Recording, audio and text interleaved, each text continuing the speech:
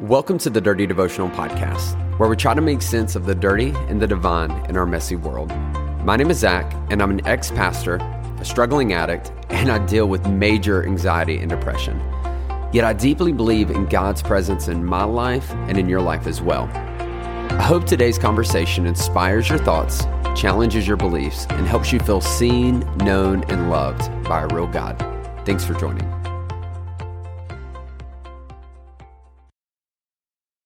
What's up, everybody? Welcome to the Dirty Devotional Podcast, y'all. I hope you're ready for a wonderful week, and I'm so excited to be back with you. If you're new to the podcast, we do these devotionals every Monday, Wednesday, Friday, and my goal is for it to be 10 minutes or less, something that you can listen to on your drive to work, something quick, easy, but hopefully it will get you thinking about yourself, thinking about God, and how we can intertwine the dirty and the divine in our life. And we just finished our conversation on prayer, and y'all, I enjoyed it. And if you missed out on it, it was like the last 5 devotionals, I believe. So you can go back and listen to it if you have questions about prayer, you feel like your prayer life isn't working or it doesn't make sense to you because you feel like you're talking to a wall. Go back, listen to those devotionals, and I really hope and believe that they could be helpful for you in some way. But today, specifically, we are going to completely shift gears, y'all. Something random that I really want to talk about. And to get there, I want to talk about my sister. So I have 2 sisters. I'm the middle child. Shout out to all my middle children. You were invisible. No one saw you because you weren't the oldest and you weren't the youngest. You were just there. And so you kind of just blended in. You weren't noticed. I feel you. And I hope you know you were seen, you were known, you were loved by me. But my younger sister, y'all, when I was growing up, I thought she was like the biggest brat. She got on my nerves. She would never leave me alone. And I was in charge of babysitting her for a season of my life. And this was back when we had landlines, y'all, home phones. It was like right during the transition of the cell phone era. And so my sister, if wanted to call my mom, she'd pick up the phone at the home, at our house, and call my mom's work and extension and get in touch with her. Now, obviously, the problem with that is you're calling her work. And so once you call so many times, it's like, all right, is this woman working or is she just talking to her kids all day? So my mom got upset at me this one time because Kara, my younger sister, had called her a bunch. And so I was like, I'm going to do what anyone else would do. I'm just going to rip the phones off the wall, and I'm going to hide them. And so I did that, and my younger sister pitched a fit, threw a tantrum. She's not like that, by the way. I love her very much, but I didn't in this moment. And she like locked herself up, and my mom came home, and she was like, "Where's your sister at?" And I was like, "I don't care. I'm better off without a sister. I don't even know who my sister is," and was just being like super dramatic, which I am if you know me, and was making this huge deal. And y'all, what's really funny is there's kind of a little bit of this in the Bible. If you've never heard of the story of Cain and Abel, in the book of Genesis, there is Genesis chapter 4. The first 2 brothers is Cain and Abel. They are the sons of Adam and Eve. And so naturally, you have a little bit of sibling rivalry going on. And so in this rivalry, there comes a point where God basically shines a little bit more favor upon Abel than Cain due to the sacrifice he brought towards God. And Cain gets jealous. Cain's like, hold up, God. Why do you prefer him and his sacrifice over mine? And God's like, Abel brought me the better. He thought he brought me what was best. You brought me kind of leftovers. And we can talk about that another time. But in response, Cain takes Abel out into the field, and Cain kills his brother, y'all. So I rip phones off the wall, and that seems pretty dramatic. Cain killed Abel over this. I mean, you want to talk about family drama? Y'all, this is it. This is it. You got family drama. You think the Bible doesn't know about your family drama? We are 4 chapters into the Bible, and we got brothers killing each other. So the Bible knows your drama. But he kills his brother, and then God comes to Cain and says, Cain, where is your brother? And he responds with this phrase that's super popular. You may have heard. He says, am I my brother's keeper? basically what I said about my sister. I don't know where she is. I don't care. It's not my problem. She's got her life. I got my life. I'm not getting involved with it. Cain here's like, I could care less about it, but to the point where he killed him. That's how small his concerns were when it came to Abel. And I was thinking about this, and I think it's important for us to talk about, is so many times in our life, I believe that we passively use this statement, I'm not my brother's keeper. I'm not my sister's keeper. It's not my problem. And I don't think we would ever say that. I think if any of you are Christians, you probably are like, well, I would be there for anybody. I'm there for my friends. But we live in a world today where there are groups of people who have been kind of treated unfairly by the church, or they're treated very unfairly by the world.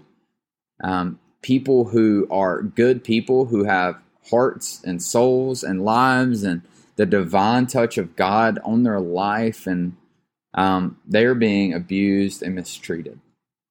I'm talking about people like people of color who are being systematically abused and mistreated, people who have went through struggles that, if you're white, and the reality is we white people, you've had struggles. I'm not saying you haven't had struggles. I'm just saying there are struggles that we can't understand because we are white. And you may not be okay with that, and that's okay, but it doesn't make it any less true.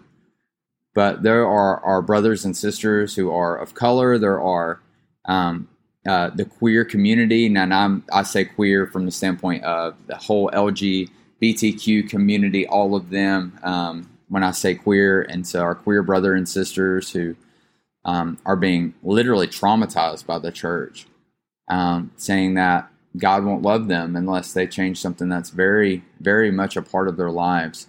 There are people who have been divorced, people who have made bad decisions, or people who have been cast away and left behind and left alone to fend for themselves, believing that no one cares about them and they're not worth living. And it's really sad when you look at depression and you look at the suicide rate against these marginalized groups of people.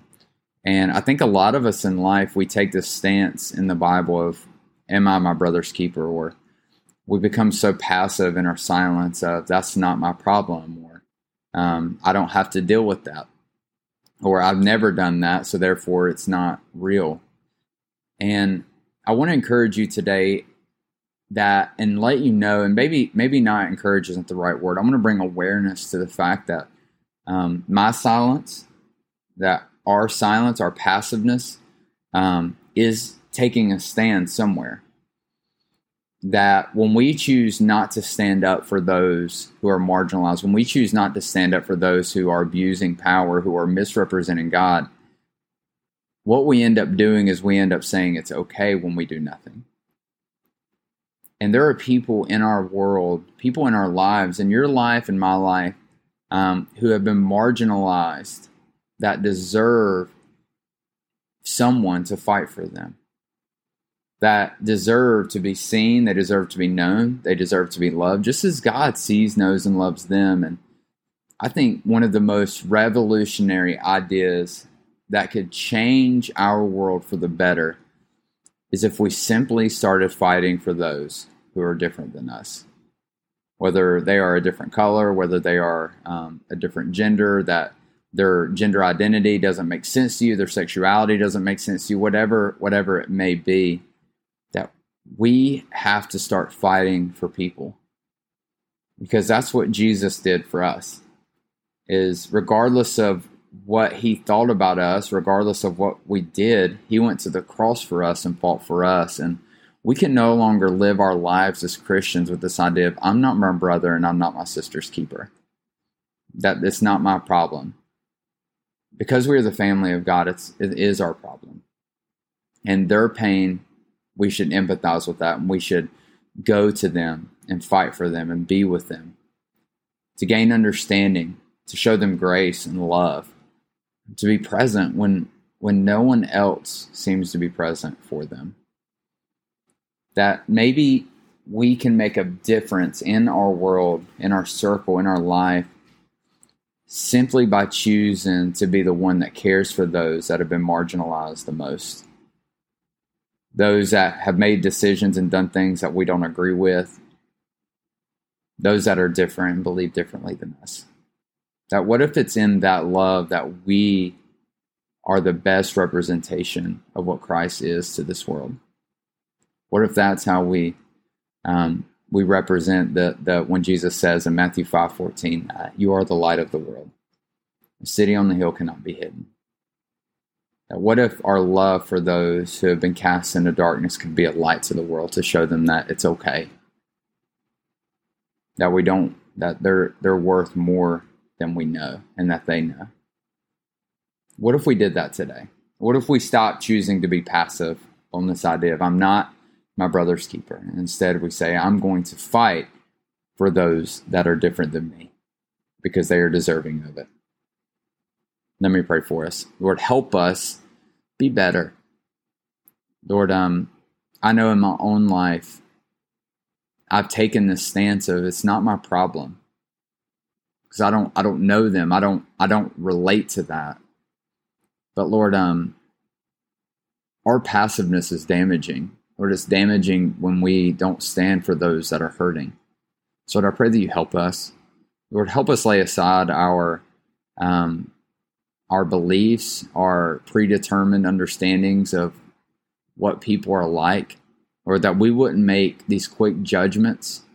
But Lord, instead that we would be willing to break down walls and to gain more understanding, more empathy, more sympathy, Lord, that we would extend grace and love, Lord, that we would be present for those, or that we would make their concerns our concerns, and Lord, that we would care for them as you care for us. Lord, help us do that today. Lord, bring awareness to the people that we need to love on, Lord, in these moments of our lives. And Lord, we ask all this in your name. Amen. Hey, thanks so much for joining me on today's devotional. If you want to get more connected, then be sure to follow me on Instagram at @Z_chill. That's at @Z_CHIL. Or you can connect with myself and other listeners through our private Facebook group. You can find this by searching Dirty Devotional Podcast, Dirty Family. Lastly, if you enjoy the podcast, please take time to rate it on iTunes or Spotify. This helps us reach more people and lets us know that my content is making a difference in your life. Most importantly, I hope today you felt seen, known, and loved by a real God. Be blessed.